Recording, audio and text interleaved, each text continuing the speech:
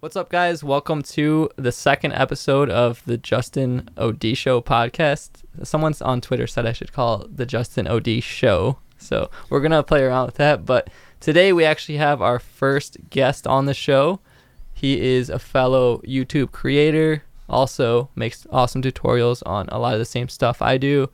A YouTube OG, he's been on the platform since 2006, maybe earlier as far as I know. Editor, photographer, creator, all that. He is Nathaniel Dodson a.k.a. Tutvid. You guys might know him as Tutvid. Little audience applause. That's where you. What's up, man? Welcome to the show. Thank you for coming on. Yeah, of course. Thanks for having me. I'm pumped to be the first guest. Yeah. So if you're not following on Twitter, you watched the first episode, and thank you to everyone that watched the first episode all the way. There was I thought nobody was gonna watch it, but there was a good dozen people that watched it all the way. Yeah, it was a good show. It was.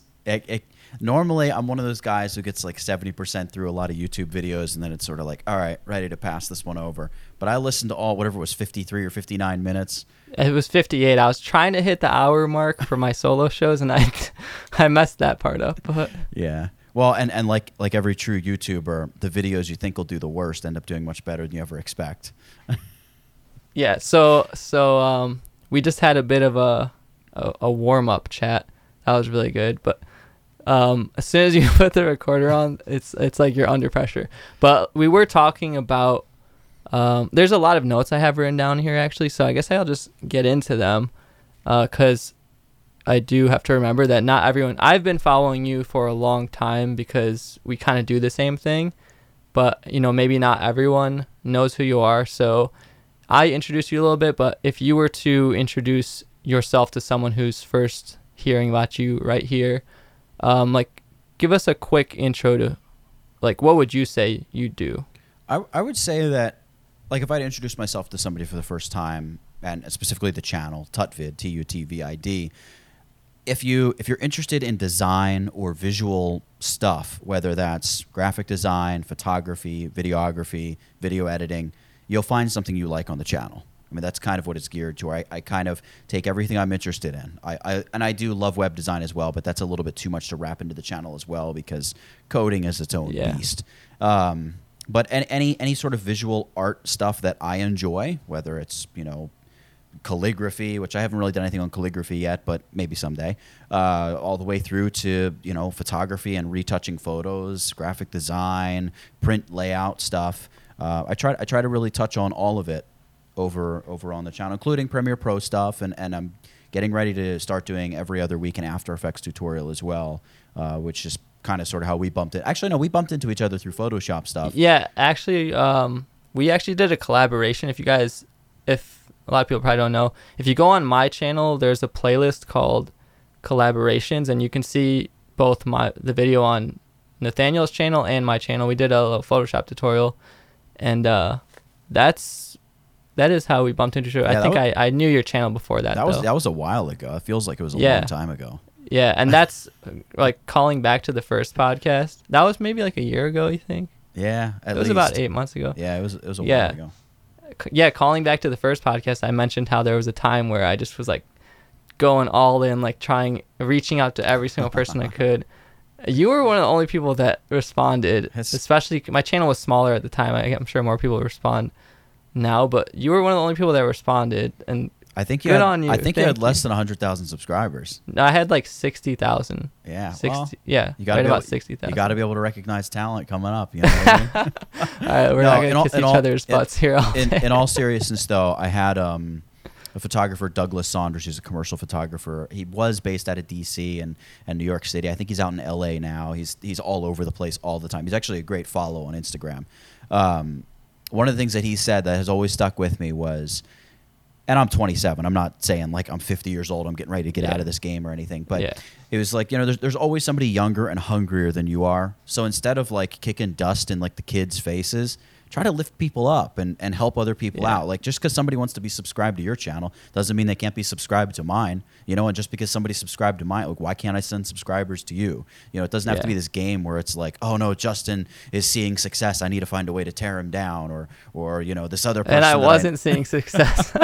Well, but look at how, you know what I mean? Like it was, you know, I mean, you could argue whether or not any of us are successful, but you know what I'm saying? Like you're way beyond 60,000 subscribers down. Yeah. And it wasn't like I looked at it like, oh, this kid's gonna make it big, and I'm gonna demand 10% someday. No, yeah. No, and I follow the same mindset as you, because I've done a podcast with one of my subscribers who has like no subscribers. I just like the kid, and I think he's like a good kid.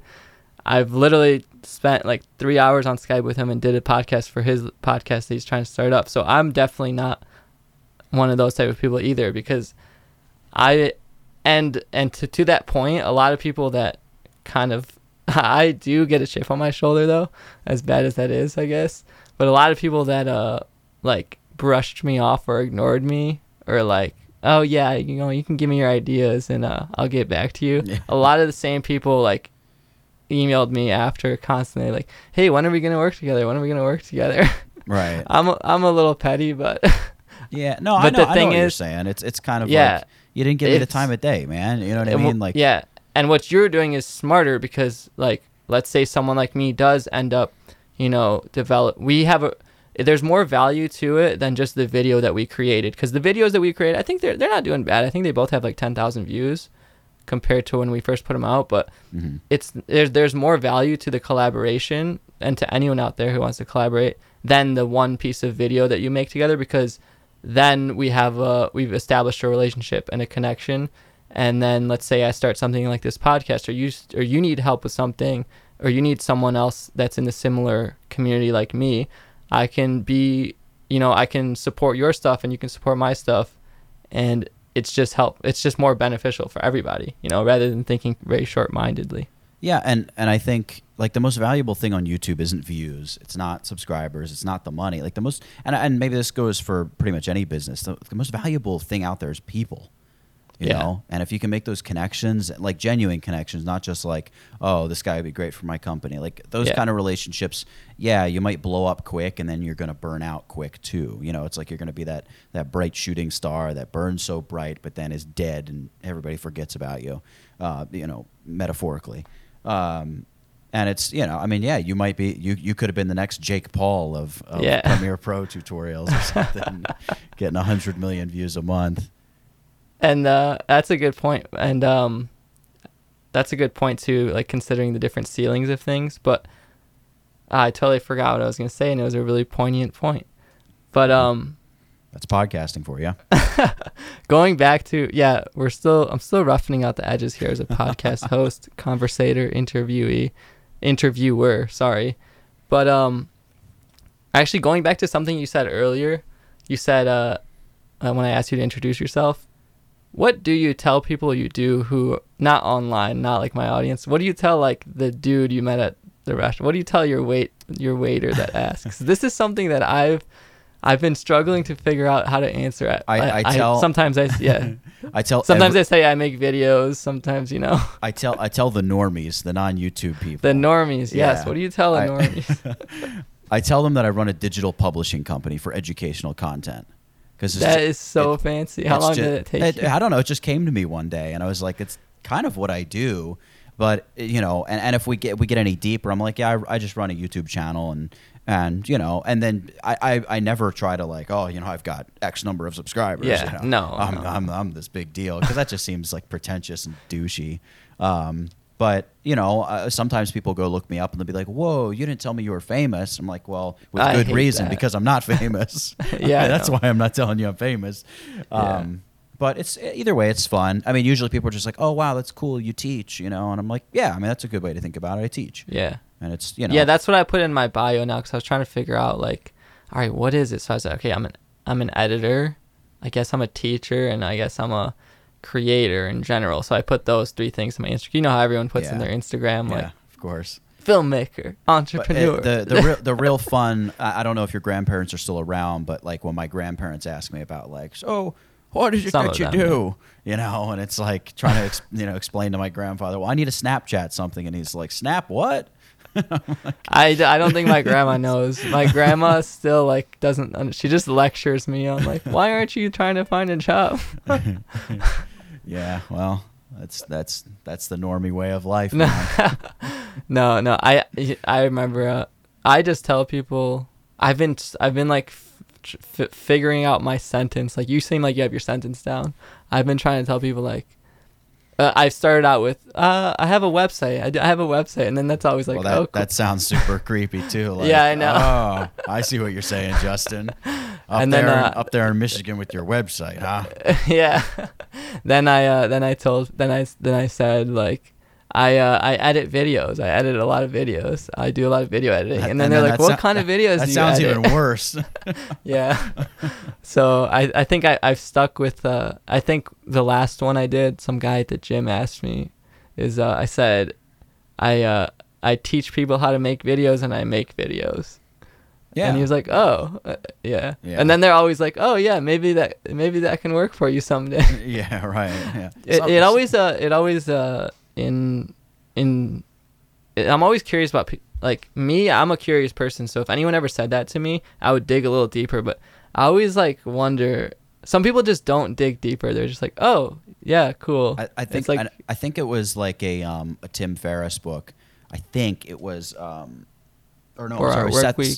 Seth Godin.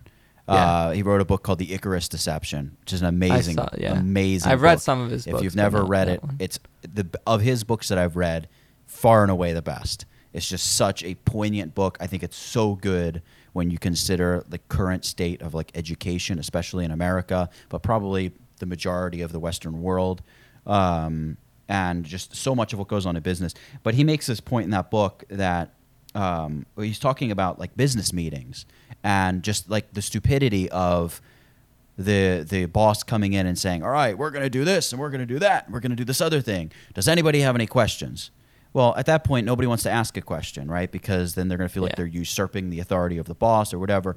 And he's kind of making this argument that the creative boss, the boss that wants to make art, is the one that comes in and says, you guys talk. Tell me what you think. But all of this to make the point that, leading back to your point about curiosity, it just like people are just afraid to ask like the question that would dare lead them outside the box of like mediocrity. And I don't use the term mediocrity disparagingly necessarily, but just like the idea that you can be radically different and successful. Most people are so terrified of it, because they either have student loans or they want that house, you know, with the 30-year mortgage, and they want to be able to lease a car and all this other stuff.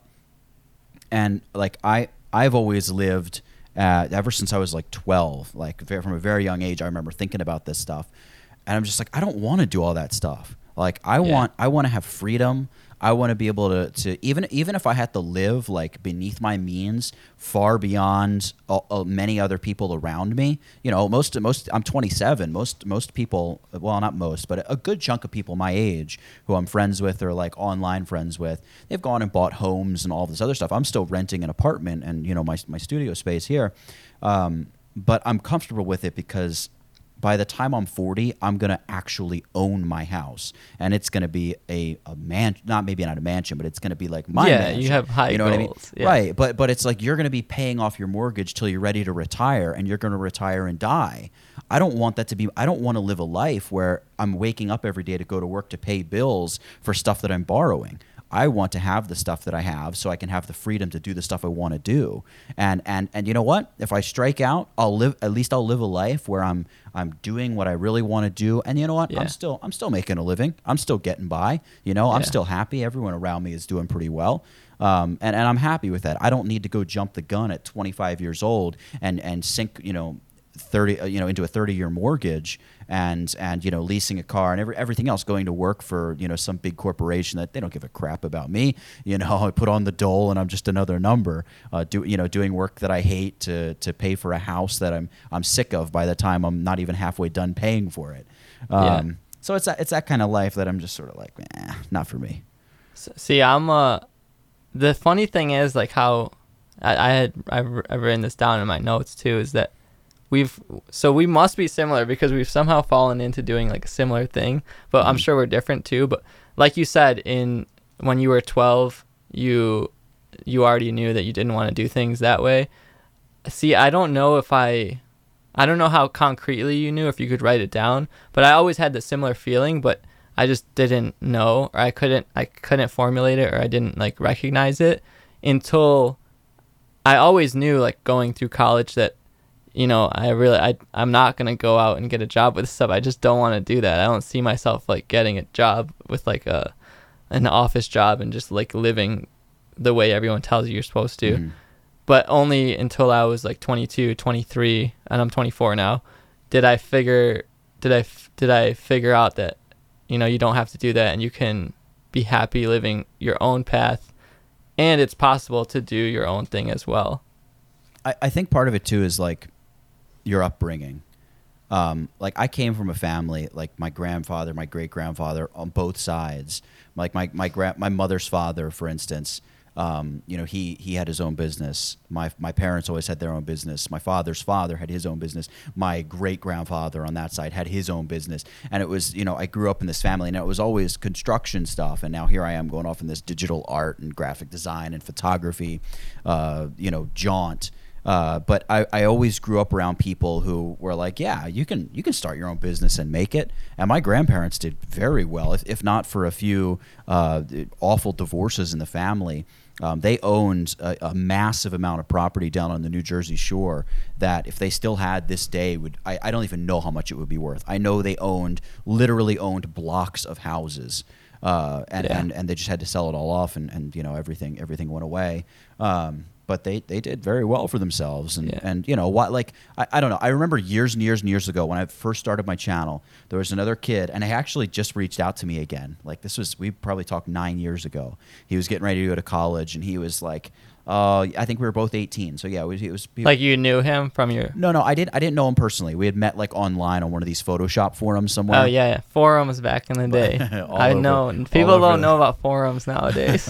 Forums how it all started. Yeah, everyone was on forums. The birthplace. Yeah. So like we met there, and he grew up like out in St. Louis or Kansas City or somewhere out in the middle of the country, and I'll never forget the conversation because he was telling me how dumb I was because I was telling him I don't want to go to college. Like I know what I want to do, and I don't want to go to college to do it. I don't have faith in the college system and the way it all works. I think it's all credentialism. Like you get a degree and you're going to get a job based on that, not really based on skill. And I like just on principle, I don't want to do that. Even if I can make more money, like I hate that idea. I think it's just unfair to people who are really talented. Yeah. You had a really good video about college on your channel that I think really put it well. It was well articulated. It's a topic I'm passionate about. I got in big trouble when I went out to Adobe last year because I started ripping on professors live on air, and like I did apologize to Adobe for it afterward, but it was like I just for a moment forgot that I was representing the company, and I wasn't my own free agent in that moment. So like they were justified in getting angry with me, but like we're all cool with everything now as far as I know. But it's something that I'm really passionate about because like.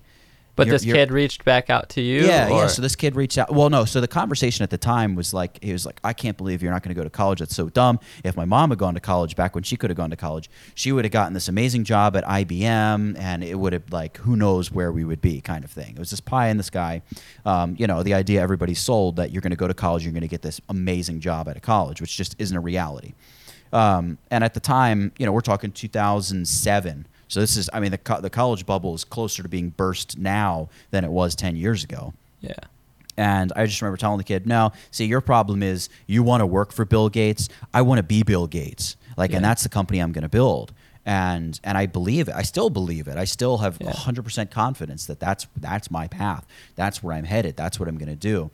And he reached out to me on Twitter like not more than a few months ago, and I hadn't talked to the guy in forever. He went through college, everything. He's like, dude, I should have listened to your advice years ago. He's like, I went to college. It was horrible. You know, the job I have now, I'm not even using my degree, and I've got all these student loan debts, and you know, it's just. It's like it's not even something where you want to tell somebody like I told you so. It's just kind of like I'm kind of sorry you got sucked into the same old system that it seems like everybody gets sucked into. And college can work for some people, but it's not this thing, like this idea that like we have a right to higher education and everybody needs it. I mean, is it even higher education anymore? It's not. It's just like 4 more years of high school. You know, there's nothing special about it. There's nothing. Having a bachelor degrees might as well grow on trees because everyone you run into has one. It's more unique when I walk into a job interview and don't have a bachelor's degree. And the big argument is always, oh, well, you can't get a job if you don't have a degree, which isn't true. When I was 19 years old, a local university here in Philadelphia offered me a job, like fully, you know, full-time job. Working at their school. It was a design and like textile school, or design and architecture school. I'm sorry. They used to do a lot of textile stuff. Design and architecture school. And it was like $33 an hour. I was going to start at $33 an hour, which at 19 years old. That's like, great. Right. That's amazing money for a 19-year-old. You kidding me? All my friends are working at McDonald's and this grocery store, that grocery store, you know, scrape and buy with $6.50 an hour, $7.50 an hour, whatever. And I for sure was working minimum wage. Right. Well, and it's not like, you know, but I turned it down ultimately because I wanted to focus on my own business and my own businesses.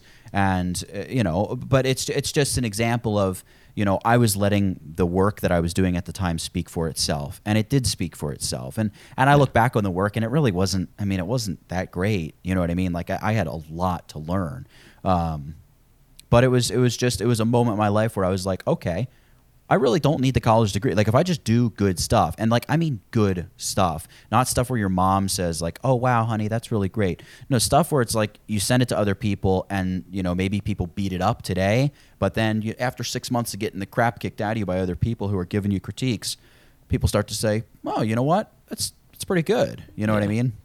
See, I feel like I had that same moment, but I struggled with it a lot longer than you did. I had that same feeling, but I didn't necessarily have anyone saying. I had the opposite. You know, I had people saying like, "You need to go to college. You need to go to college." Right. Like college is the answer. And I guess I ended up going to college probably a few years later than you, because I mean I'm a few years younger than you. But that was probably one of the biggest things I had to build the confidence of in my life. Is like, I always kind of knew I didn't want that path. I still went through that path, but somehow once I was getting to the end, it was something I just put off. And once I was getting to the graduation point, like a year until I graduate, then I started really, like, I felt the pressure under me, like, okay, you know, I've been putting it off. I've been trying to suffocate this feeling for a long time that I know I don't want to do that. And now I'm about to graduate, so you know what, I'm going to figure out how to make this work, and I am going to do it on my own. And I kind of had to find that confidence through, like you said, like books and like online mentors and just being inspired by other people. And a big thing that I agree with you on, to that point of once it's too late to say I told you so, that's another one of the biggest life lessons that I've had to learn so far is if you let somebody talk you out of something, or if you listen to somebody else, they don't care about the outcome of your life necessarily. You know, if you've, like, if you were right all along and they were wrong, like, there's never a point where anyone can say I told you so. It's always just like, okay, someone's right and someone's wrong. So if you would have listened to him and threw away your dreams or whatever you would have called them and went to college, and then he's like, oh, you know what, I was wrong, it's like you don't get any refund for that, right? Because you can't go back. So like I've done that more often than not, where I have not gotten refunds for stuff, and I realized that, you know, to listen to your gut first, because nobody really cares at the end of the day. You know, he doesn't care if you go to college or not. He's just gonna tell you you're stupid for doing it. Right. You know? So it's your life. You know, they're not living your life. You're the one who has to live it at the end of the day. Yeah, and I think that's a big thing young kids have struggled to have the confidence to understand. Yeah, and there's very few people in your life, friends or otherwise, other than like your mom, who when the crap hits the fan and all the pieces are shattered and broken, those friends aren't going to necessarily be there to help you pick everything up. Yeah. You know, your mom might be the one who's there to help you out, but it's just not the same. I don't know. You have to be able to take like extreme ownership of the decisions you make at the end of the day. Like allow everybody to bounce their ideas off of you, but you have to develop this like mental fortitude where you can say, that's a pretty good idea, but I still think you're wrong. And it still be okay. Like, look, you do your thing. I'm going to do my thing. Right. It's cool. And you know, I mean, that's just, that's something that I've just learned over the years, and I've gotten better at, and I've wasted huge amounts of time. I mean, but between the ages of like 20 and like 6 months after I got married, which was like end of summer 2015, between like summer of 2011 to like summer of 2015, those 4 years, I did almost nothing on my YouTube channel. I uploaded maybe like 15 videos over that 4-year period. It was just nothing, and it was just a lot of things that were going on in my life.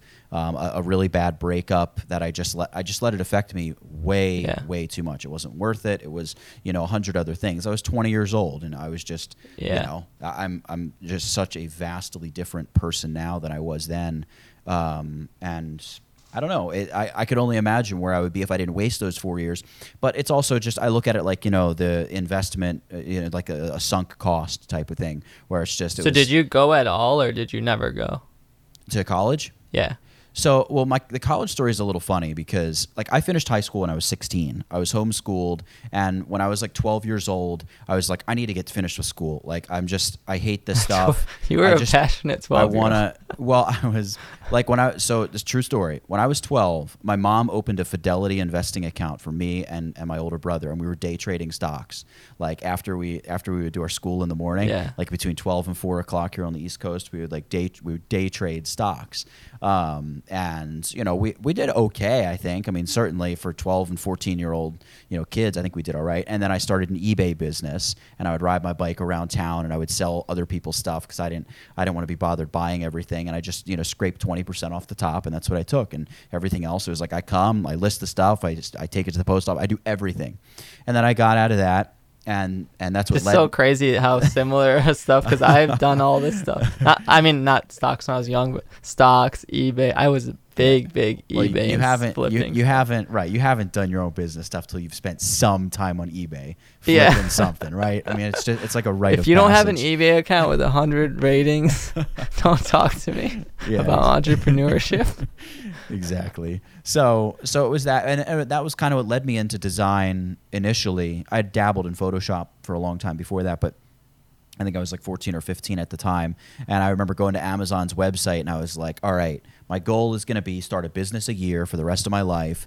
And did you just plan on them all to fail after a year, or all to be sold? No, it was just like, I just always thought, like, if I could start a business every year, something new. There'll always be something that sticks, and it'll be a lot of fun. And I love the build. Like, more than anything, I love the build. I love going from zero, whether it's subscribers, followers, $0 in the bank account, whatever, and making something out of seemingly nothing. I think it's why I like design. It's why I like shooting video. It's why I like shooting photos, because I started with nothing, and now I've got all this stuff, and like I made it. I like made it from essentially nothing. Scratch. It's right. It's thoughts in my head that I've put on paper, or it's a picture that I saw and composed and shot and all of that.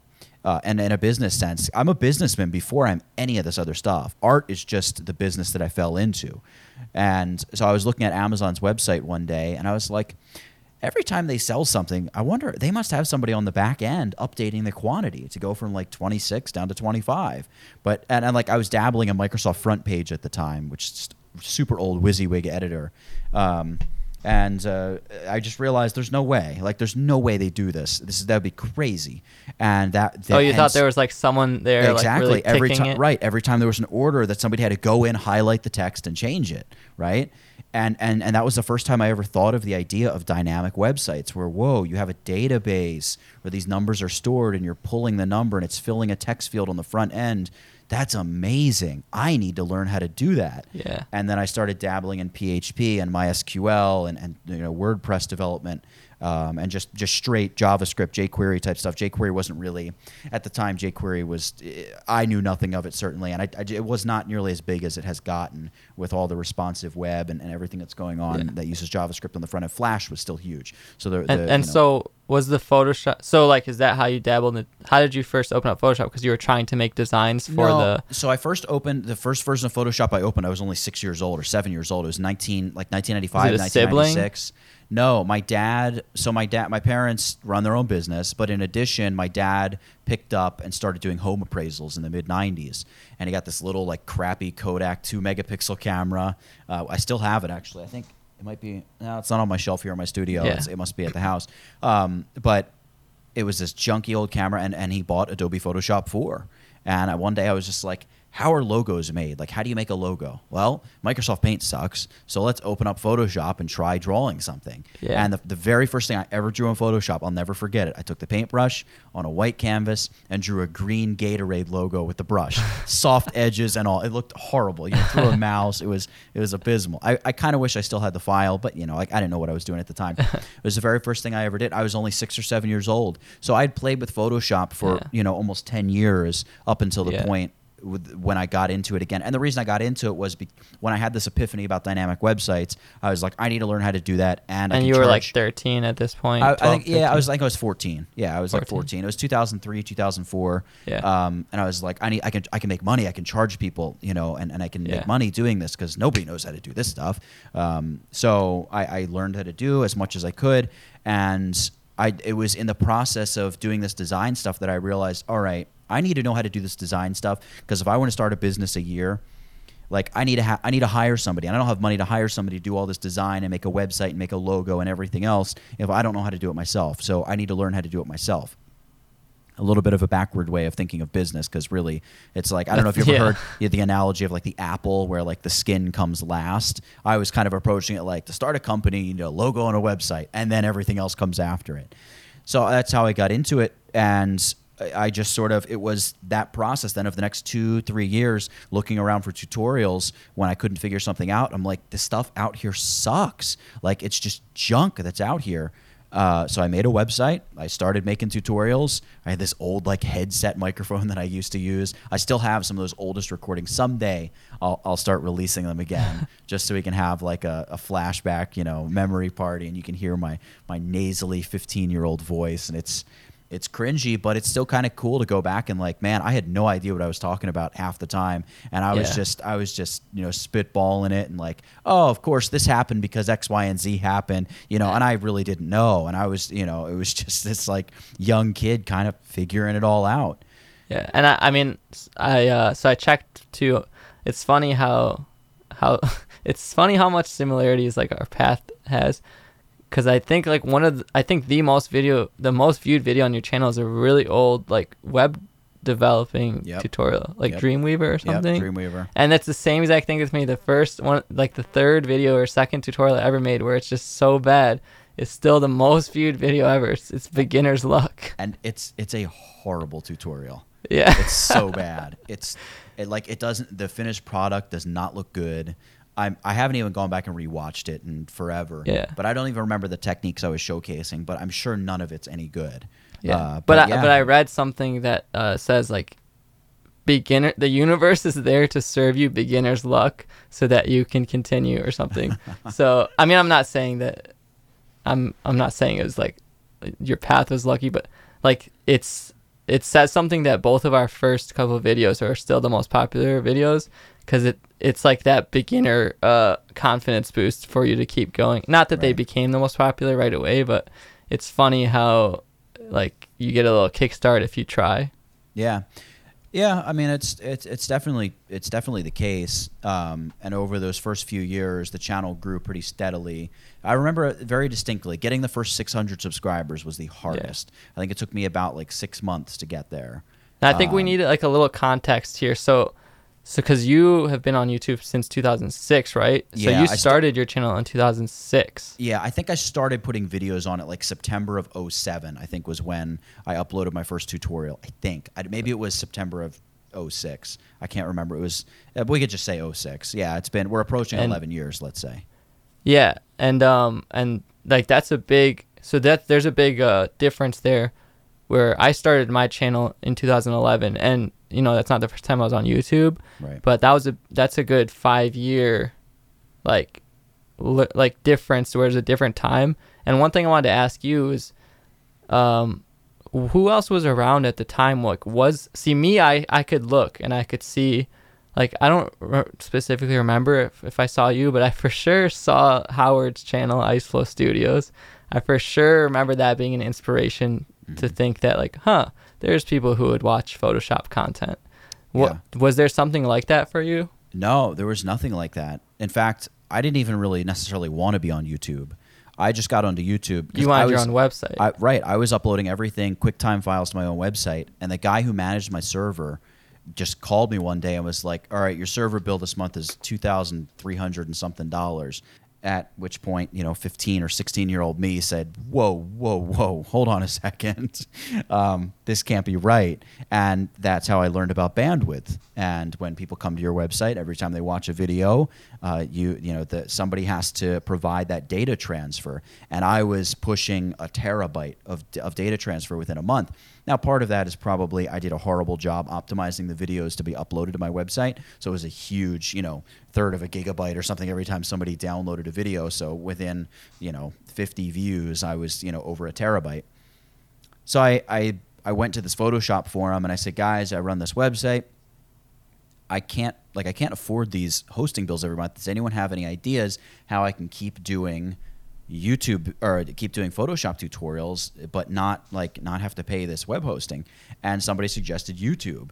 And I kind of thought it was a joke at first, because I always looked at YouTube I'm not using somebody else's hosting as cheating. It just started, by the way, for most people that Right. don't know, in 2006, 2000. When did YouTube start? 2006? Yeah, 2005, 2006. The guy who started actually grew up in the same town that my parents live in. So it was kind of a funny little happenstance. I never met the guy or anything, but yeah. So I was just like, all right, well, I had no other options, so I started uploading to YouTube, and the rest. For a lot of people that are probably listening, like, they might think, what? Why would you scoff at YouTube? It was like a little, wasn't anything then, Okay, so just to give some context, like big picture wise, when I joined, within the first year I was at around 20,000 subscribers, and I was the number 23 most subscribed person on all of YouTube. There was nobody who had even had 100,000 subscribers yet. The first person to hit 100,000 subscribers was this channel called Lonely Girl 15 or Lonely Girl 13 or something. I remember which that. Turned into this big drama thing back in the day, because it turned out they faked all these videos of this girl who was being locked in her bedroom or something. It's kind of a crazy story. It was a show. It was like a scripted show. Yeah, it was revolutionary. Right, but people at the time obviously just thought it was this girl vlogging, sitting there in front of her webcam, complaining about life. And she was this pretty teenage girl, so everybody was tuning in to check her out and see what was going on. But yeah, I was up there. Michelle Phan had less subscribers than me. I remember watching her come up. Guys like Alex Jones. There was a big guy, Renetto, who used to be big. I don't even know. I haven't even looked him up on YouTube in years. But he was a guy I used to love watching. This guy, Bohemi, I think was his name. Those last two are not familiar to me. Yeah, they're old, old school YouTubers. And I've gone and looked at this guy Bohemi. I think he still has only 20 to 50,000 subscribers. His channel just hasn't really done much. Philly D, I remember when he had way less than 100,000 subscribers. I was following him and his videos from his bedroom or wherever he was doing it. But there were a lot of people who have gotten really, really big that at the time, I never really thought about this YouTube arms race where everybody's like, I'm going to get to 1 million subscribers and you're going to get to 1 million subscribers. It was just, hey, people are watching our videos. This is pretty cool. And it was the old days of YouTube, but it was the old days of YouTube. It's not like I reminisce and wish for those days to come back. I made a lot of money back in those days on YouTube. See, when I started YouTube in 2011, you had to be in the partner program, and I didn't start it for money, and there was no chance of getting money unless you had a big channel. And then in 2012, they opened it up to everybody. So in 2006, how was revenue? I don't remember when the revenue started. It wasn't like I plugged into YouTube and was making thousands of dollars overnight. Yeah. It wasn't that at all. And it's not even like you thought that was an option. Right. No, I never even considered it. YouTube was strictly a solution for a problem that I was having in terms of the web hosting. Host. Yeah. So with the partner program, I remember when they started it, and at the time it was, I think you had to have at least 1,000 subscribers and be uploading regularly, whatever that meant. I'm assuming YouTube defined it somewhere. I never read a definition of what that meant, but I was invited into the partner program pretty much right off the bat when it got started. And it was, I guess cool. I'll start monetizing, see what I make, and I was making more money. Honestly, I was making money on Google AdSense ads on my website. That's where I was starting to make a little bit of money. And I started like selling videos for like $1.99 each if you wanted to download the video, because you couldn't really download YouTube how did that videos. Work? Oh, so you did like your own YouTube Red, kind of. Exactly, right. That's smart. And it was like $1.99. And I was only making like probably $700, $800, $900 a month, but it was like a digital system. I think the place was called Payloads with a Z, like Payload with a Z on the end, was the service I was using. I don't even know if they're still around. But it's, like any of the digital download services of today where somebody buys it and it's automatically delivered right away. So I never had to think about or worry about, oh, shoot, somebody made an order. I got to run to my computer and email them their files. It was all set up. And that was just a nice, like, a little bit of revenue I made as the advertising on YouTube and stuff grew, and I just built the channel out. But it was never, and it still really has never been something where, getting that YouTube ad money is what it's all about. No, yeah. It was really just a solution for the problem at hand. And now it's kind of turned into, YouTube channel first, website second, but I still run the website. I still put up posts for all my videos. I have a blast doing it, man. Like I don't know what else, to tell you. I have plans for other YouTube channels coming in the future. I always wanted to be a chef, so I'm looking to start a cooking YouTube channel. That I think. Do you watch that? Like, there's that binging with Babish guy. His channel like blew up. No, I don't think. You haven't seen that one? He takes like popular culture. You need to get on that right after this. He takes like popular culture references, like he makes the ratatouille from the movie Ratatouille, okay. Or he makes the pizza from the Teenage Mutant Ninja Turtles, okay. And he has gotten like 1 million subscribers in the past like 6 months or a year, and his production quality is like phenomenal. Gotcha. But okay. It's to your point about so we all started. I think somehow we all like led to YouTube just for fun in some way, and then the more you follow your interests and your hobbies, and then you spend so much time doing it, then you're like, okay, I need to figure out a way to make a living doing it too. And with me too, I didn't have a plan at first, and I did quit the channel for a little bit, or I just stopped uploading, just like you said. There was a time where you just stopped uploading. Mm-hmm. With being on YouTube for so long, and I think it's hard to track back before like things like Social Blade existed, but it's crazy how like you said, Philly D could have had such a long successful channel, but even more than that, like just now in the past year, how much things are blowing up, right? Like I think Philly D's channel, to me, it was kind of like a fading channel like maybe 2 years ago. I didn't personally subscribe to him, but I'd say in the past year, like his channel also blew up, as well as, my channel is doing better than it ever has, but that's different because I started putting actual work into it. But would you say that your channel this year is doing better than it has in a long time? Yeah, my channel right now is doing better than it ever has in the entire. Yeah. Here's just to give you an idea of where my channel stood. When August of 2015, when I decided, you know what, I need to start focusing on the YouTube channel again. This is what made you decide that? Because I had that moment too.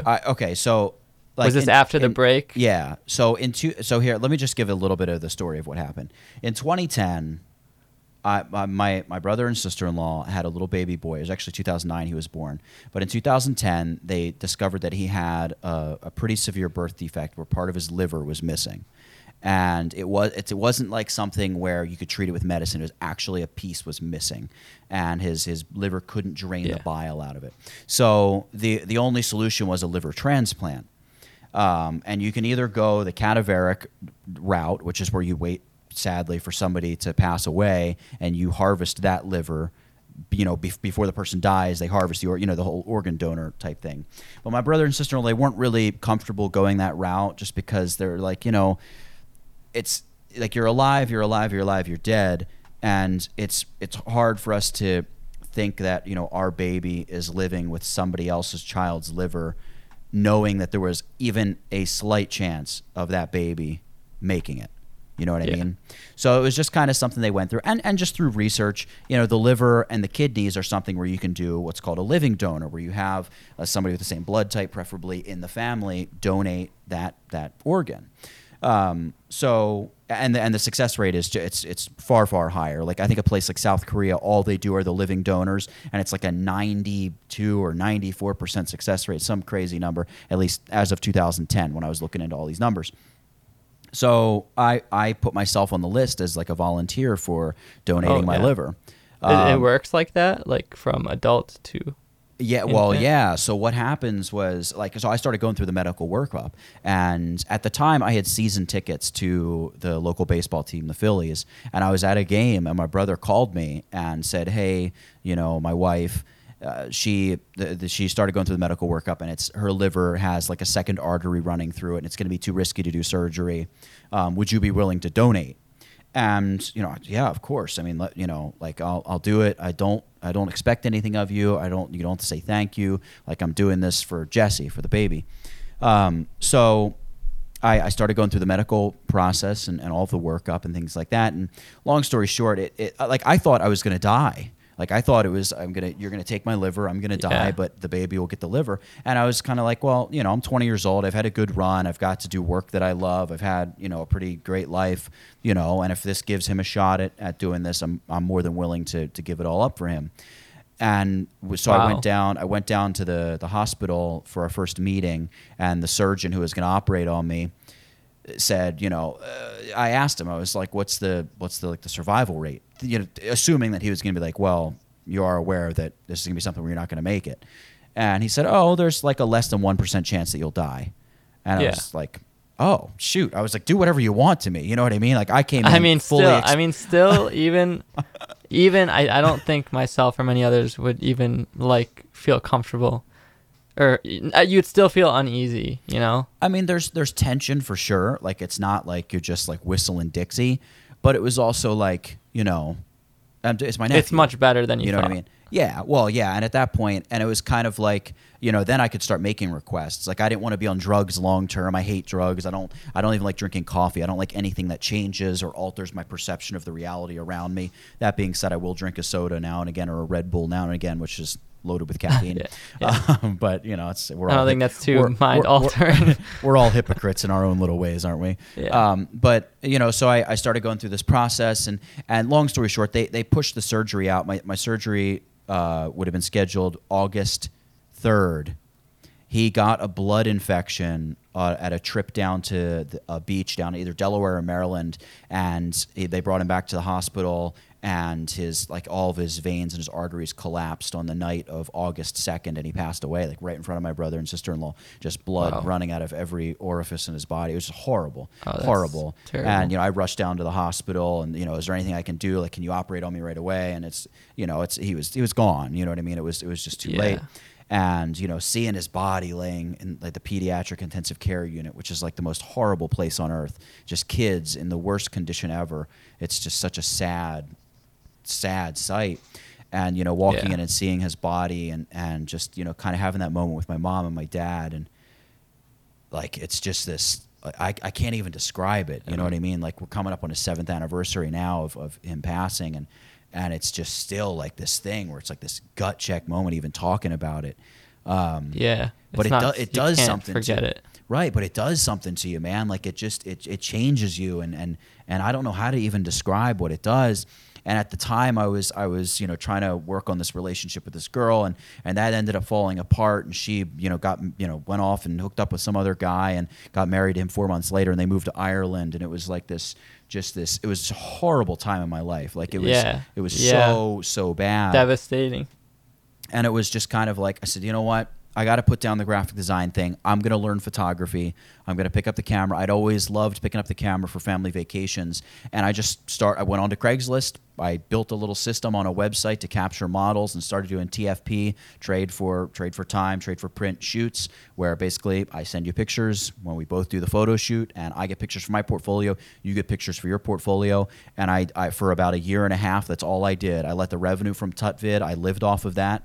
And I bought a bunch of photography gear, and I just did 150 of these shoots. Like every 2 days I was doing a new shoot and just cranking them out and learning location lighting, learning how to work with models, learning how to pose, learning how to shoot cars and food and architecture and different cameras and lenses and all this different stuff. And it was just it was a really crazy time thinking back on it, just everything that was learned. But it was just this thing where it was like, I need to get so fanatically busy with something that gets me out of the house, that gets me up and gets me moving around. Get your mind off of it. Right, exactly. And it was good for that, but also I made 4 YouTube videos for the channel. You know what I mean? Yeah. And you can see, if you go back and you look at the tribute video for my nephew, I made it like the day after he died. I made it, uploaded it to the channel. And then there's nothing on my channel until I think March of the following year, where I made like a "he's back" kind of video. And I made that video and then promptly made no new videos for a long time after making that I think video. I've done that one time. So it was just a crazy period in my life. And a few girlfriends later, I met the girl who I ended up marrying, and I spent a year dating her, and that year was all just my photography business. I didn't do any. I maybe did 2 or 3 videos on YouTube, and it wasn't until after we got married, about 6 months after we got married, I knew I had a daughter on the way, and I was like, all right. And this was summer of 2015. And did you think that you were going to get back to the channel, or did you think that you were going to take the photography route?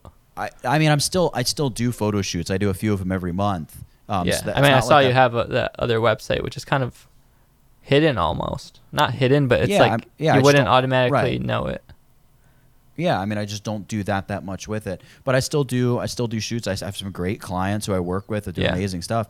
Like clients who do amazing stuff. My work, whether or not it's amazing, that's up for that's up for debate. Interesting clients. But it was something where I knew I was never going to give up on the channel unless it was just something where I knew it could never turn into a business, or I just completely lost the passion for doing it.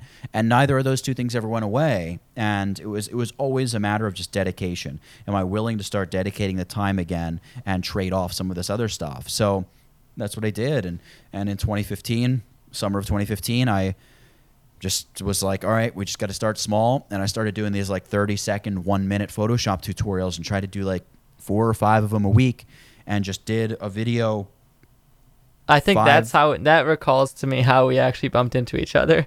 Somebody on Instagram had tagged me and you in the same comments saying something about how I don't remember what it was. It was something about the 30-second tutorials or something, because I think I had made one on my Instagram. Someone tagged us, and then that's when I was like, oh, sorry. He said something kind of rude, and I was like, oh, sorry, I can't really control. I remember that. And I said something like, nah, dude, leave him alone. Like, it's, we can all make I videos. DM'd you. I was like, sorry, I don't really control what he says. No. And then I was like, yeah, but we should work together. Yeah, that's how it happened. Yeah, I remember that now. I remember that. Yeah, that so I don't know. It was just, dude, it was just a crazy 4 years of my life. I did learn a lot, but the YouTube channel definitely suffered. And by suffer, I mean, just to give you an idea, in 2015, when I picked up my channel, I had 189,000 subscribers. I remember, because since then I've logged every single month: minutes watched, subscribers, Facebook likes, Instagram followers, Snapchat watches. Like, I try to log all. Like, I've got a whole Excel spreadsheet where every month, the first of every month, I log all these details about the website, about the newsletter, about all kinds of different numbers, just to keep track of where I need to improve this. This is going pretty well. Keep doing more of that, and just everything that needs to be done along the way, and just keep up with what needs to be kept up with. Yeah, I mean, and you said you've been logging it since then. Were you going to say and you've noticed something, or? No, it's just a matter of, so it took me until 2015. So that would be 9 years. It took me 9 years to get to 190,000 subscribers, and now I'm at whatever 430,000 or something in the last less than 2 years. Yeah. So that's just a testament to how good things have been the last couple of years. Because things were pretty great in years before. I think it was like before 2012. The CPM, I don't know, the CPMs on Photoshop stuff were so high. I was making a lot of money per 1,000 views. And it's not quite the same now, but there's still, like, you can still make good money. I'm not complaining about the money, but it's just, you know, it was the advertising rates were higher back then. So I didn't need the kind of views that I get today to make, you know, a lot more money than I'm even making today. Yeah. I think, did you get on a strict schedule, or were you never on a strict schedule and you got on a strict schedule? Yeah, I was never, there was never a schedule. There was like a rough idea in my head of, I think I should do X number of videos a month. Now I have everything listed out. I mean, I have charts of like upcoming videos where it's like, this video is coming out on the 26th, this video is coming out on the 27th, this video is coming out on the 28th, 29th. So for, you know, weeks ahead of time, I can be recording these videos and preparing. So, you know, when the time comes, there's just constantly content going up. Now, right now, there are some days that I have to drop out and I'm missing because I just got into this new space and I'm still working on catching back up, because I took about like 6 weeks off or something like that. It was 5 or 6 weeks. It felt like an eternity where I uploaded virtually nothing. And now you were missing for a bit. I mean, yeah, which is like that causes I just went through that too. It's like anxiety, right? Where you're like, I got to make a video, I got to make something, I got to get something up, I got it. Like, come on, dude, you can't work this hard. There's I forget who it was that said, like, it's easy to get momentum, it's far more difficult to maintain momentum. Yeah, you have to. I think the quote is like, it's hard to get somewhere. You have to work hard to like get somewhere. You have to work twice as hard to keep it. Yeah, no, it's so true. And that's where, like, you know, some of these like OG YouTubers like Philly D, like Boogie, some of these guys who have just like, they never blow up like a guy like Jake Paul who gets, you know, or Logan Paul getting 1 million plus subscribers a month, but they're at 4 or 5 million subscribers, and it's just been 10 years of consistent grinding. And there's just something about that, like, you know, love you or hate you, it's you gotta respect. Like, there's just, you have gained so much respect from me. Just like, you show up every day and you put in the work, and you change where you have to change, and you still somehow stay true to yourself. And it's just such a cool thing to see and to watch. And you could say the same thing for the folks over at H3H3, the same type deal where you just show up and you just grind. Cha-ching, we can put Jake Paul in the title now. Day 2 in a row. I'm going to try to go every single episode somehow. It's going to mention I'm going to keep him in the title every single episode. Until he's no longer relevant. It was like the prankster who actually, he's from right here around me, that guy Lance Stewart, who blew up like for a few months last month. He's actually still, I thought he blew up recently again. Yeah, his views are down a little bit. I try to keep my eye on some of the bigger YouTubers, but there's just, I would spend my whole day just on YouTube if I tried to keep up with everybody.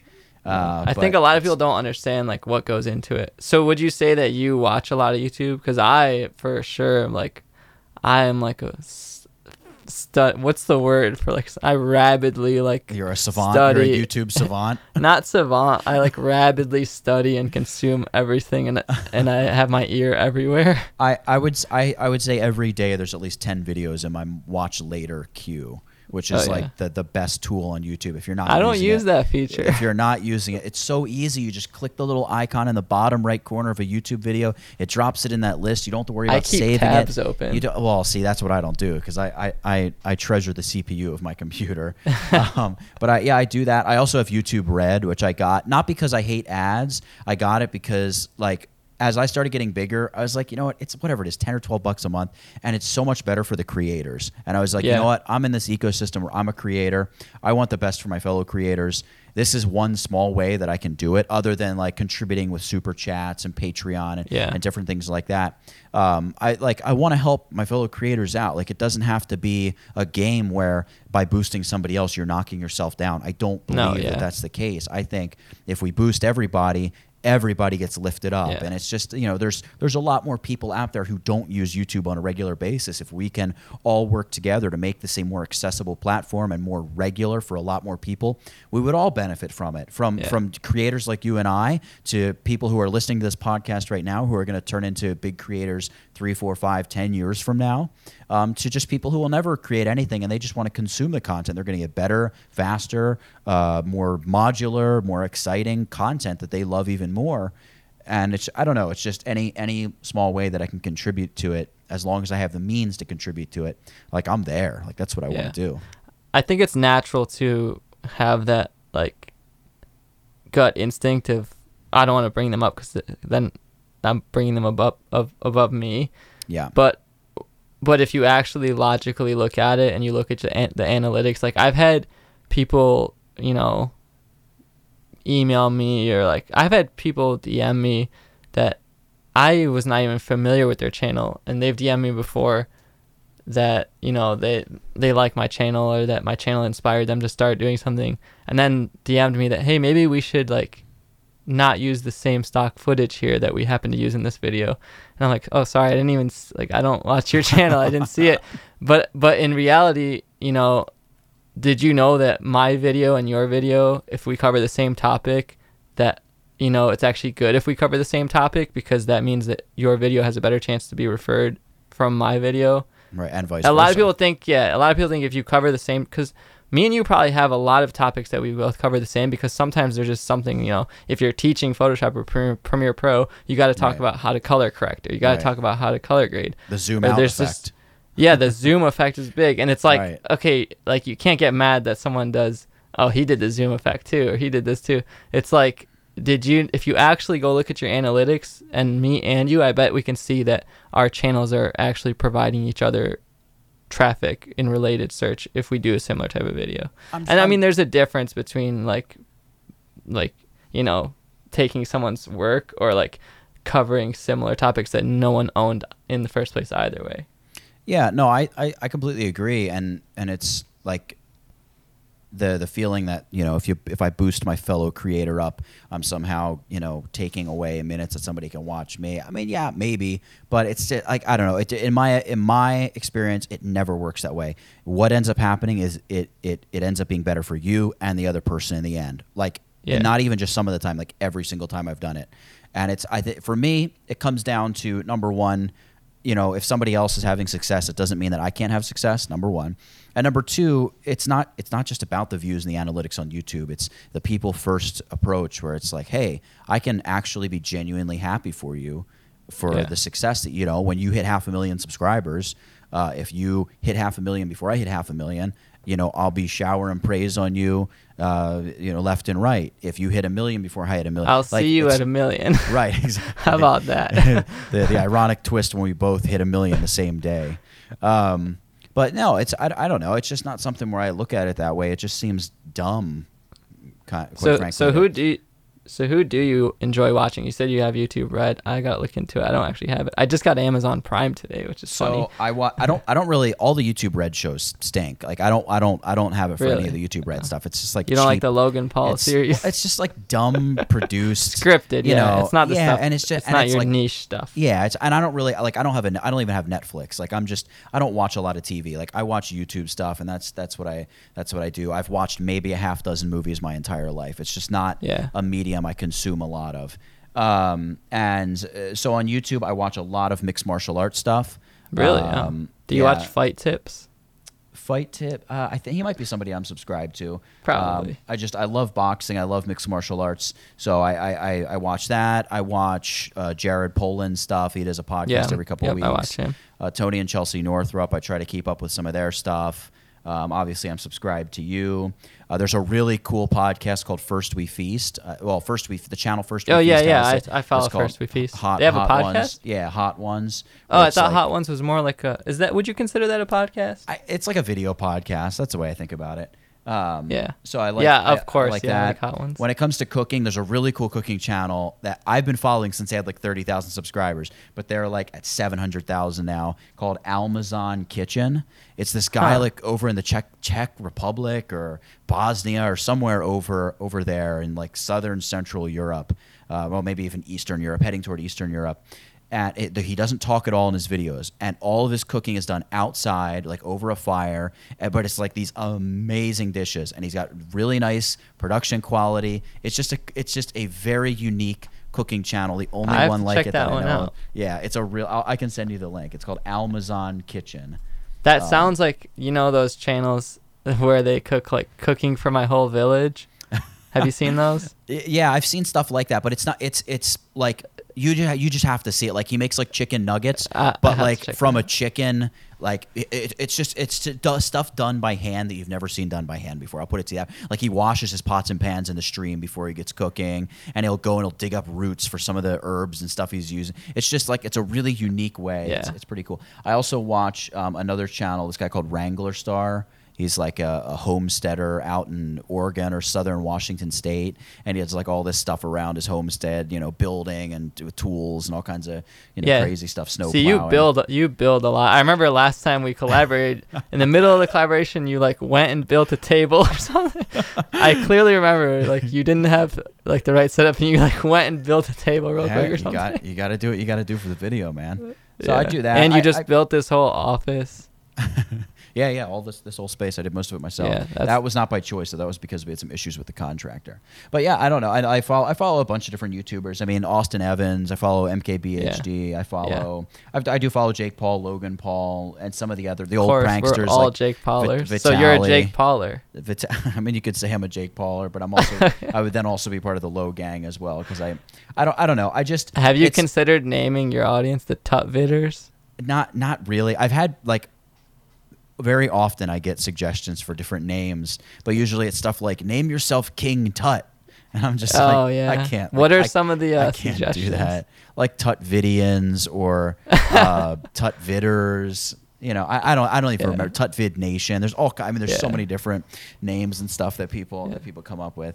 But I was so against that at first, and then like they kept saying in the comments, they kept saying Bro D Show, and then I was like, you know what? If they want to call themselves that, it's funny. That's at least catchy. I feel like the Tutvid's a little bit of an awkward word to begin with, so adding anything else to it is kind of like, it's Tutvid at nights. Yeah, right, exactly. So leave in the comments below what you want Tutvid's fandom to be called. Yeah, what should the fans be called? Name Tutvid's fandom.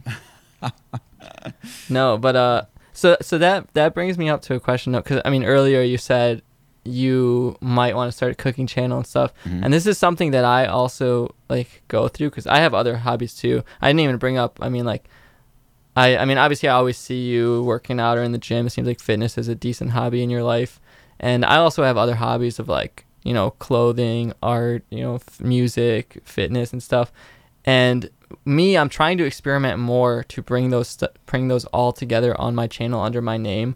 But how do you think, would you ever consider like just uploading a cooking video out of the blue one day and think that like your audience would appreciate it, or no? If I did it, it would be as a joke. Yeah. Or if there was some creative way that I could work Photoshop or video editing into it. And the chicken nuggets thing you posted on Instagram. Yeah, right, exactly. The chicken nugget explosion. Yeah, I that mean, was cool. Something like that, but it would have to like serve the purpose of promoting the cooking channel as well. At that point, the cooking channel is not something. Yeah. Like I want to start a cooking channel. I want to start a sports show because I don't really watch sports, but I love keeping track of sports because again, I enjoy watching how teams are built more so than like the last time I sat down and watched a full game of anything. Football, basketball, baseball, you name it. I can't even remember the last time, I watched a baseball game first pitch to the end. Heck, I can't even remember the last time I watched one full inning of a baseball game or one full quarter of a football game or basketball game or anything like that. But I could name, 3 starting linemen on most NFL football teams right now. Like I know the rosters to that extent.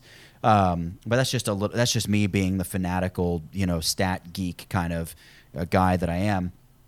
But I would love to start a sports show. I would love to start a cooking channel. I have plans and I'm working toward actively starting a photography and like video with DSLR channel. See, I feel like you could just I feel like that could go right on to Tutvid. Like, I agree. Related. I agree, except I'm already going to be putting out 6 to 10 videos a week. And I see on top of things. It's yeah, and it's kind of like if you're just a pure graphic designer, you don't care about this, the Sigma 18 to 35 f2 lens review. You know what I mean? It gets to a point where there would be, half the stuff on the channel you would love and half you would hate. And I don't really care about just pumping, one channel up to like 10 million subscribers. If I have 5 different channels, I become like my own MCN. You know what I mean? Where I could tell an advertiser or a sponsor, look, in aggregate, I get 25 or 30 million views a month. Maybe this one channel only gets 2 million views a month, but as a company, I have these 5 different channels, and then I become not just the Tutvid channel, but the Dodson media company. Right, exactly. And I guess I approach that in a different way. You could not get me to start a second channel right now, even if I was doing like a outfit of the day video. I'm putting it on my channel right now. Which I understand is not. You don't understand. It's a challenge. You don't understand the power. I bet you if you were to start a new channel today, you would have 5,000 subscribers within a week. I'd be willing to bet if you promoted it through your current channel. And you said, hey guys, for anybody that's interested, and like it wouldn't be something you could throw into a video editing tutorial, but over the course of your podcast and on Instagram and different places, if you promoted it, you would grow quick. You would be surprised how quick you would grow. And I mean, that's one thing I see that you're doing too and one thing that I'm always doing, and I guess that we're all doing, is like we're just like stocks. We're trying to diversify and not be all in one place, because I especially am heavily focusing on Instagram, then Twitter after that. I feel like once I establish an Instagram account too, then like even if my YouTube channel gets shut down, I won't be like out of luck with all the years of work I put in. But I'm also diversifying my content too. See, I just started out only Photoshop tutorials, and when I tried something new with some video editing stuff, and just like you said earlier, it's not particularly that I'm so into Photoshop or so into Premiere Pro. It's that I like building something and I like sharing videos online, and those just happen to be my interests. Right. And what's more fun to me is like building the accounts and all the numbers and engaging with people and just growing something and nurturing something.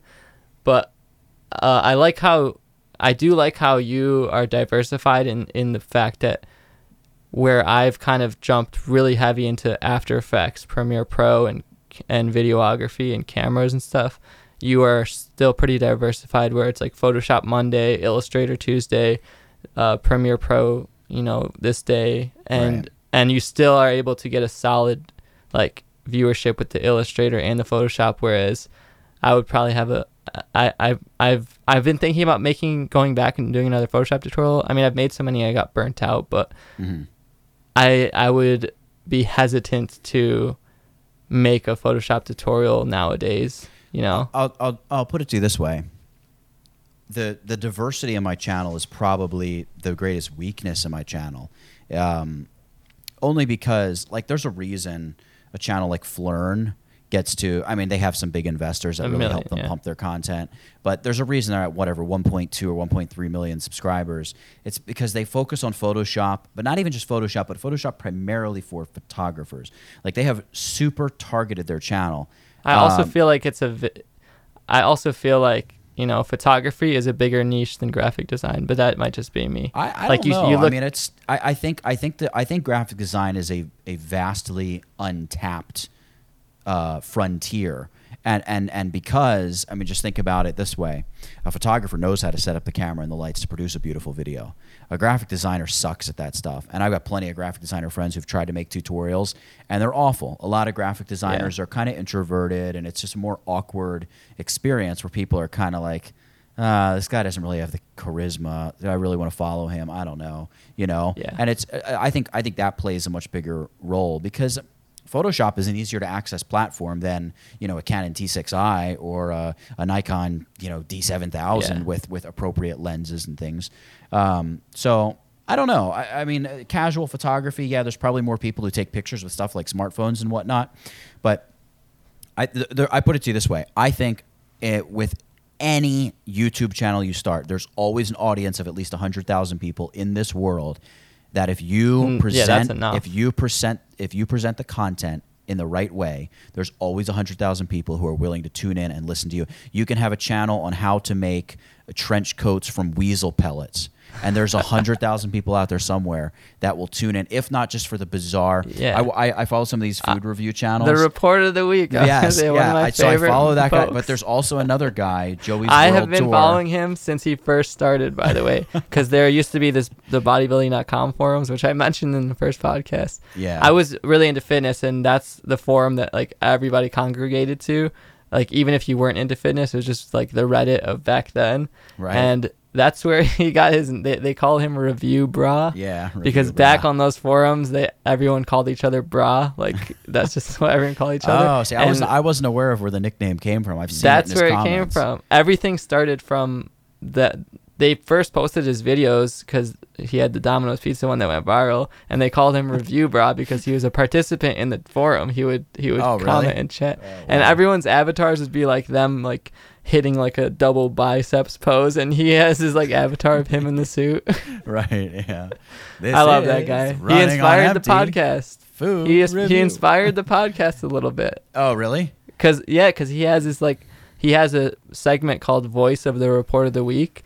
It's like 4 hours long of him just like, Oh, today I've seen it. I went on a walk, Yeah. and I found myself listening to it. I'm like, wait, this plus the Cody Co thing. I'm like, I can talk for an hour. Yeah. Yeah, so it's just, I forget Love what, your review, what bro. point I was even trying to get to. But yeah, just like crazy stuff. There's this other guy, Joey's World Tour, who does like these Follow him. crazy food reviews where he's just like, he just seems like a weird dude. And he's got whatever 250,000 subscribers or something, and it's just like, I could swear no matter what you do, there's always 100,000 people somewhere that, if done well and if done consistently, they will find you and you'll have a little audience. CNN did a piece on Report of the Week. Oh, really? I do it? know he did get some like traditional press. I didn't. Oh yeah, he's been on everything. He's been on Tosh.0. I think the thing that glues it all together is if you get in front of the camera and you show your personality, you know. Right. Sure, there's somebody that commented on my video that they don't even have Premiere Pro, they don't even have Photoshop, and they don't know why they watch the videos, but I seem like a nice guy and they watch them.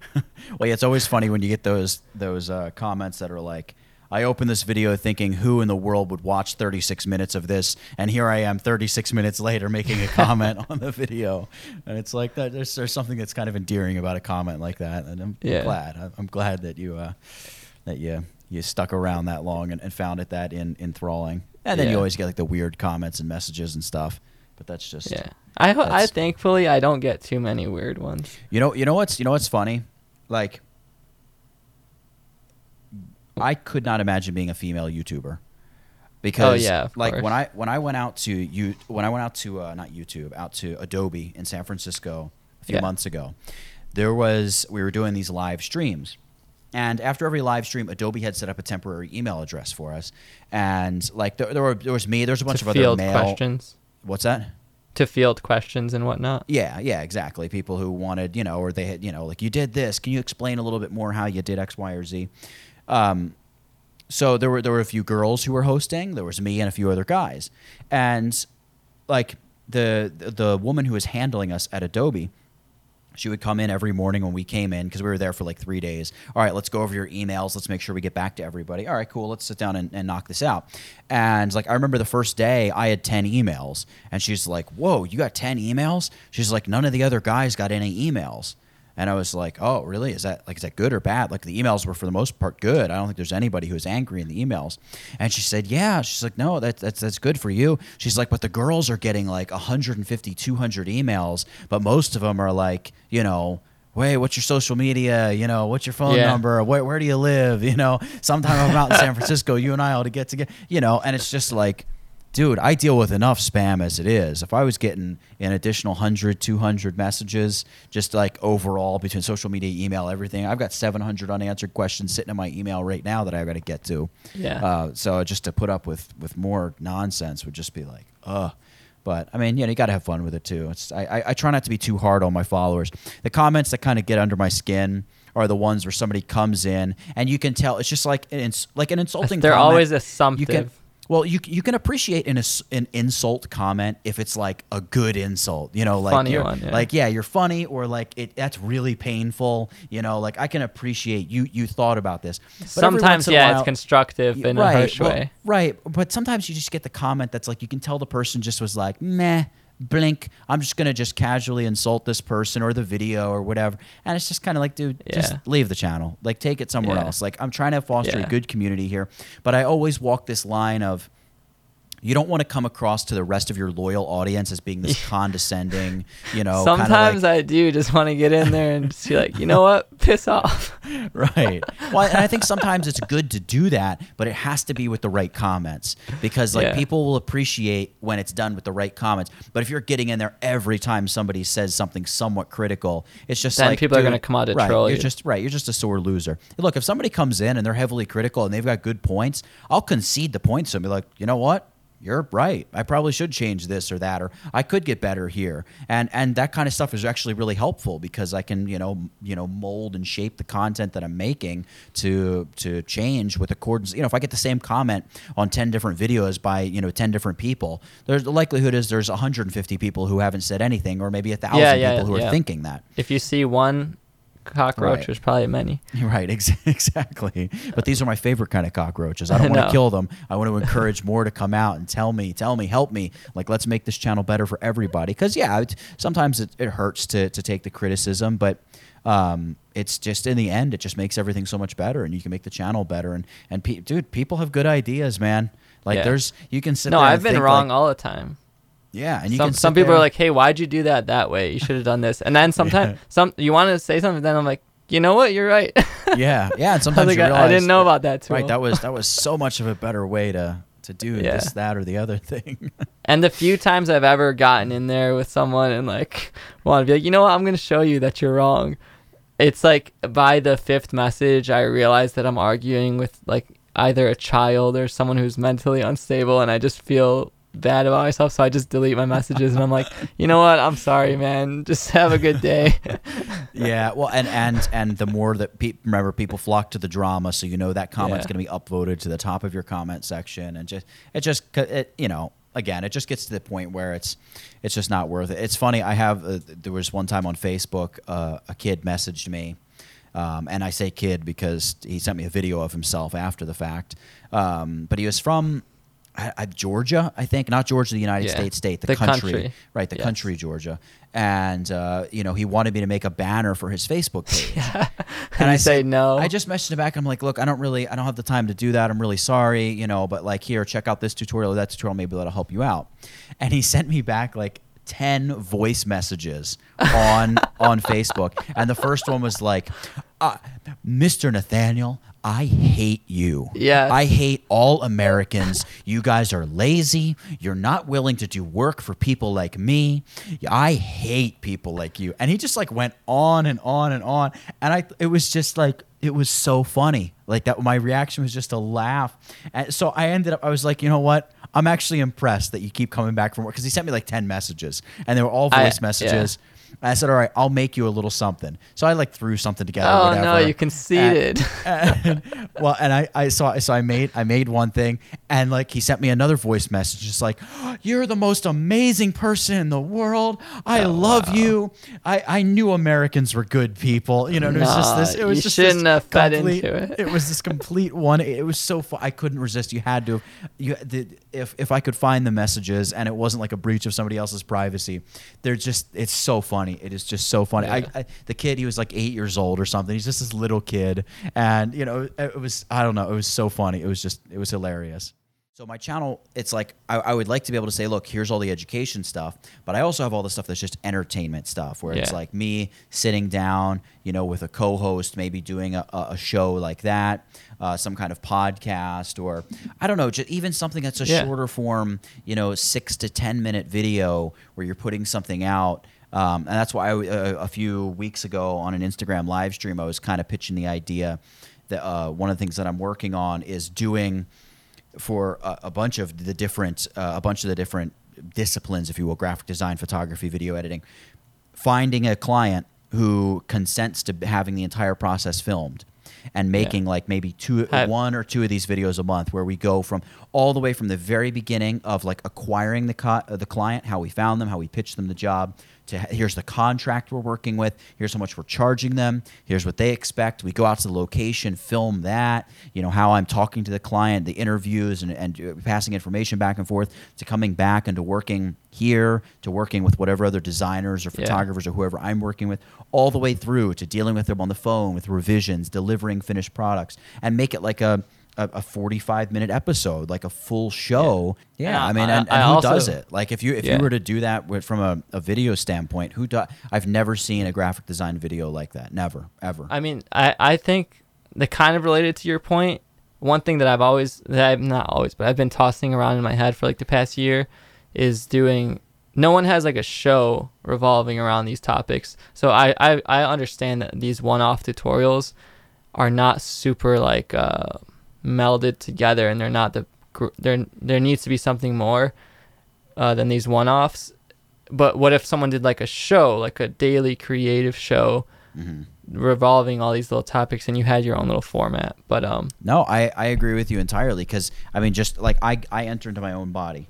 If I'm going onto YouTube to watch something, I'm not going to watch a tutorial, right? Like, I'm not sitting there saying, all right, in my daily watch later list, I have a tutorial. Like, when I need to figure something out, that's when I bump into a tutorial. It's honestly, that's part of the reason why I've like this crazy love for these people that do, like, as soon as I put out a tutorial, they watch it, because I'm kind of like, wow. Why? Like, well, I mean, I guess you figure you're going to pick up tips and tricks and stuff, but it's just like, it's kind of crazy if you think about it in one sense, because it's like, it's not necessarily entertainment. It's almost like you're putting yourself through a little bit more school voluntarily because you like what I'm doing.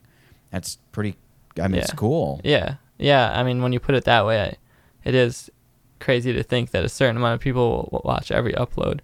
Right. But just think of like what your channel would be if not only did you have the educational stuff, but you brought in this whole facet where it was like, oh, sweet, Justin did his tutorial for the day, but he also has this other thing that's purely entertainment. So just like somebody who clicks on somebody who goes, obviously there's millions of people who go to Jake and Logan Paul's channels every day looking for, oh, well, they've uploaded something today. Somebody goes to Philly D's channel, H3H, so on and so forth. Well, H3H3, they're weekly, but you know what I mean? People who do daily uploads, and they go to those channels expecting a new video, and they seek that out for entertainment purpose. And I have nothing like that on my channel. And that's where I look at it like, hey, a designer needs to be entertained as well. Now, the problem with me is like a lot of like the stereotypical geeky, nerdy stuff, I'm just not interested. I've never watched a Star Wars movie in my life. I'm not really interested in animated comics. Just a lot of like the geek culture. I've never been to Comic-Con. I have no interest in going to Comic-Con. So that's where I'm more like, I'd rather go out and shoot guns. I'd rather go out and, I just like do like, I don't know, just other stuff. And maybe there's a big audience for that. You really don't know until you try. But, going back to what I believe, there's 100,000 people.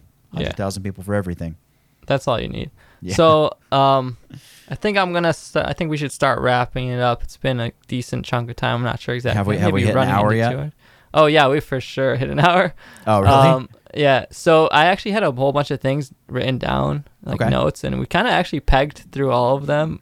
Unknowingly. Cool. Okay. I didn't bring them up. You kind of brought them up. Oh, shoot. Okay. I had a lot of them written. I had like Philly.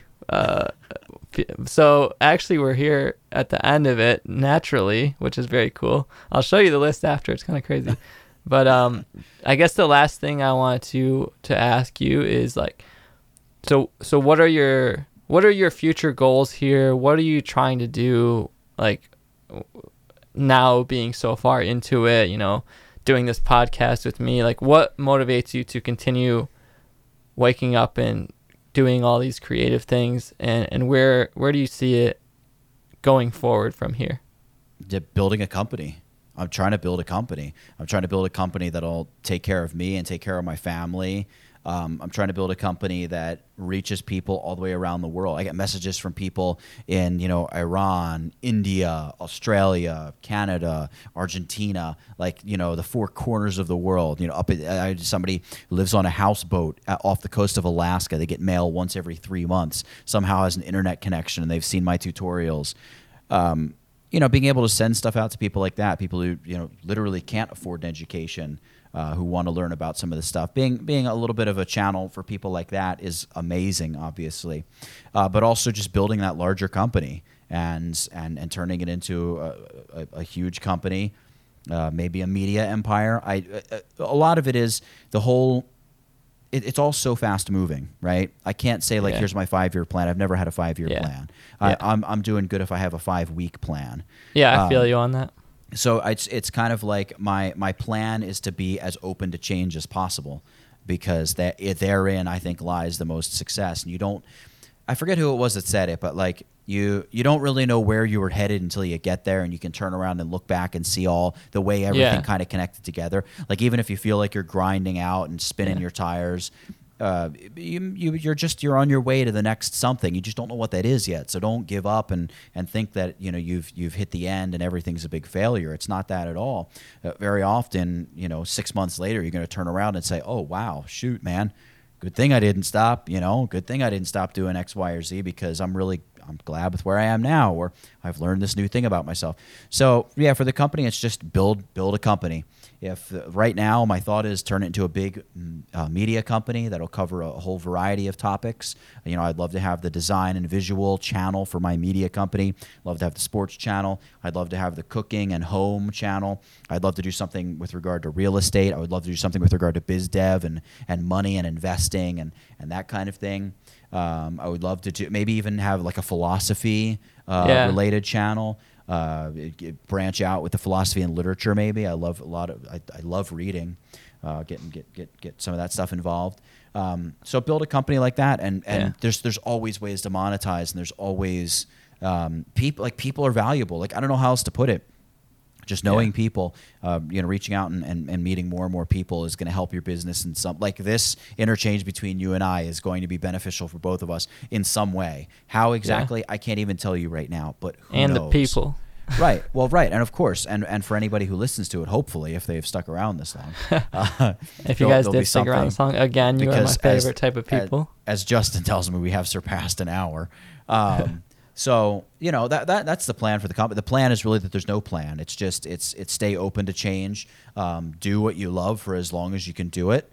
And I don't see it ending anytime soon, because ultimately what I love is building businesses. So even if Tutvid were to disappear tomorrow, I would just wake up the next day and start a new company. And whatever that would be, it would, it's whatever I feel like doing. And that's just, if you know how to solve a problem, it doesn't matter what problem there is, because you will solve it. And that's the way I look at everything to do with the business. I don't care if I can't see how something will work. I'll make it work. That's 100, and that's not being like a narcissist. Yeah, or like a pretentious, cocky, whatever you want to say. Yeah. I don't look at it that way at all. It's just a way of operating. It's not even I'm better than you. I think it's something anybody can do. I don't think it's talent. I think it's hard work more than anything else. And I still don't feel like I work nearly as hard as I could or I should. No, that's a daily struggle. It's just, man, I wasted that hour. I have the stack of Post-it notes here. I've logged every single day I've worked since August of 2015 when I decided to restart the channel. I have this huge, thick stack of Post-it notes. And I know, and every week I log my averages for the week. I've averaged this many hours of work a day, this many hours of playtime, this many hours of other activities. This is how many hours I've slept. I keep track of so many. I've turned like into a fanatic about keeping track of these numbers. But what it does is it helps you just slowly get better and slowly say, you know what? So what if I work 14 hours a day? Like, isn't it better to work 8 hours a day if I'm fully locked in the zone, 8 really good hours of work, rather than 14 so-so hours of work, right? Yeah. But wouldn't it be the best if I could work 14 hours where I'm really locked in? So like that's the kind of stuff that I'm working on. So So where can people? So what's the best way for people to reach out to you now, to support you on that, and just to follow and keep up with you? I know you have tutvid.com. What are you focused on? Where are you at the most for people? Instagram is probably the best, just at Tutvid. Yeah. But you can also get me on Twitter, where I'm also at Tutvid. You can also get me on Facebook, where I'm facebook.com/Tutvid. You could go to tutvid.com. Your YouTube channel. Yeah, and of course, YouTube.com/Tutvid. Subscribe if you think you'll be interested in the videos, and hopefully I deliver stuff that you really like. And, I think a lot of people, if you're watching me, then definitely check it out. You probably enjoy. At the very least, I do 2 Premiere Pro tutorials a week, Yeah. and there's gonna be 1 After Effects tutorial every other week, and that's just where we are currently. Before I get like a full-time writer in here, and we can really start banging away at stuff. Yeah. But yeah, I mean, I just have fun with it, man. You know, you just gotta ride with it, have fun, stay up late, work late. Yeah, we're both night owls for sure. But yeah, so go check him out. Go definitely give Nathaniel a follow. I think you're almost at 10K on IG. We'll get you to. I'm like we'll 100. I think I'm 100 short of it. Maybe by the time this podcast comes out, you'll be I'll there for cross sure 10,000 without my help. Let me see where I am. Yeah, I'm less than 150 short of 10,000, which I'm waiting for that 10,000 because I want. I think you can swipe up. Throw that, yeah, exactly. Throw that link in the Instagram story, which every click counts. But thank you so much for coming on. First guest honors complete. Now I can check that off, and we can continue the podcast, and hopefully I keep doing episodes of these. So thank you, man. I much appreciate you coming on. I appreciate Any final words? I appreciate you having me. And I don't know if you've ever looked at who watches your videos, how many, like the percentage of subscribed versus unsubscribed. But for me, it's like 75% of the views I get are unsubscribed people. So for anybody who's listening to this that isn't subscribed to Justin, I forgot all you have to give do my is, outro. is slide that little mouse button down to that subscribe button and click it. And anytime he makes a video in the future, it'll show up in your little subscription box on YouTube. It's a beautiful, beautiful thing. I forgot to give my outro, so I guess to end this off, I should say, if you don't know me, Justin Odisho here on the channel. I make daily creative videos, so you can subscribe to my channel here, check out more of the podcast, and follow me on Instagram and Twitter as well, everywhere on the web, really, at Justin Odisho, which you'll find all in the description. So thank you guys so much for watching. I'll see you in the next podcast episode and other videos, and I'll see you next time.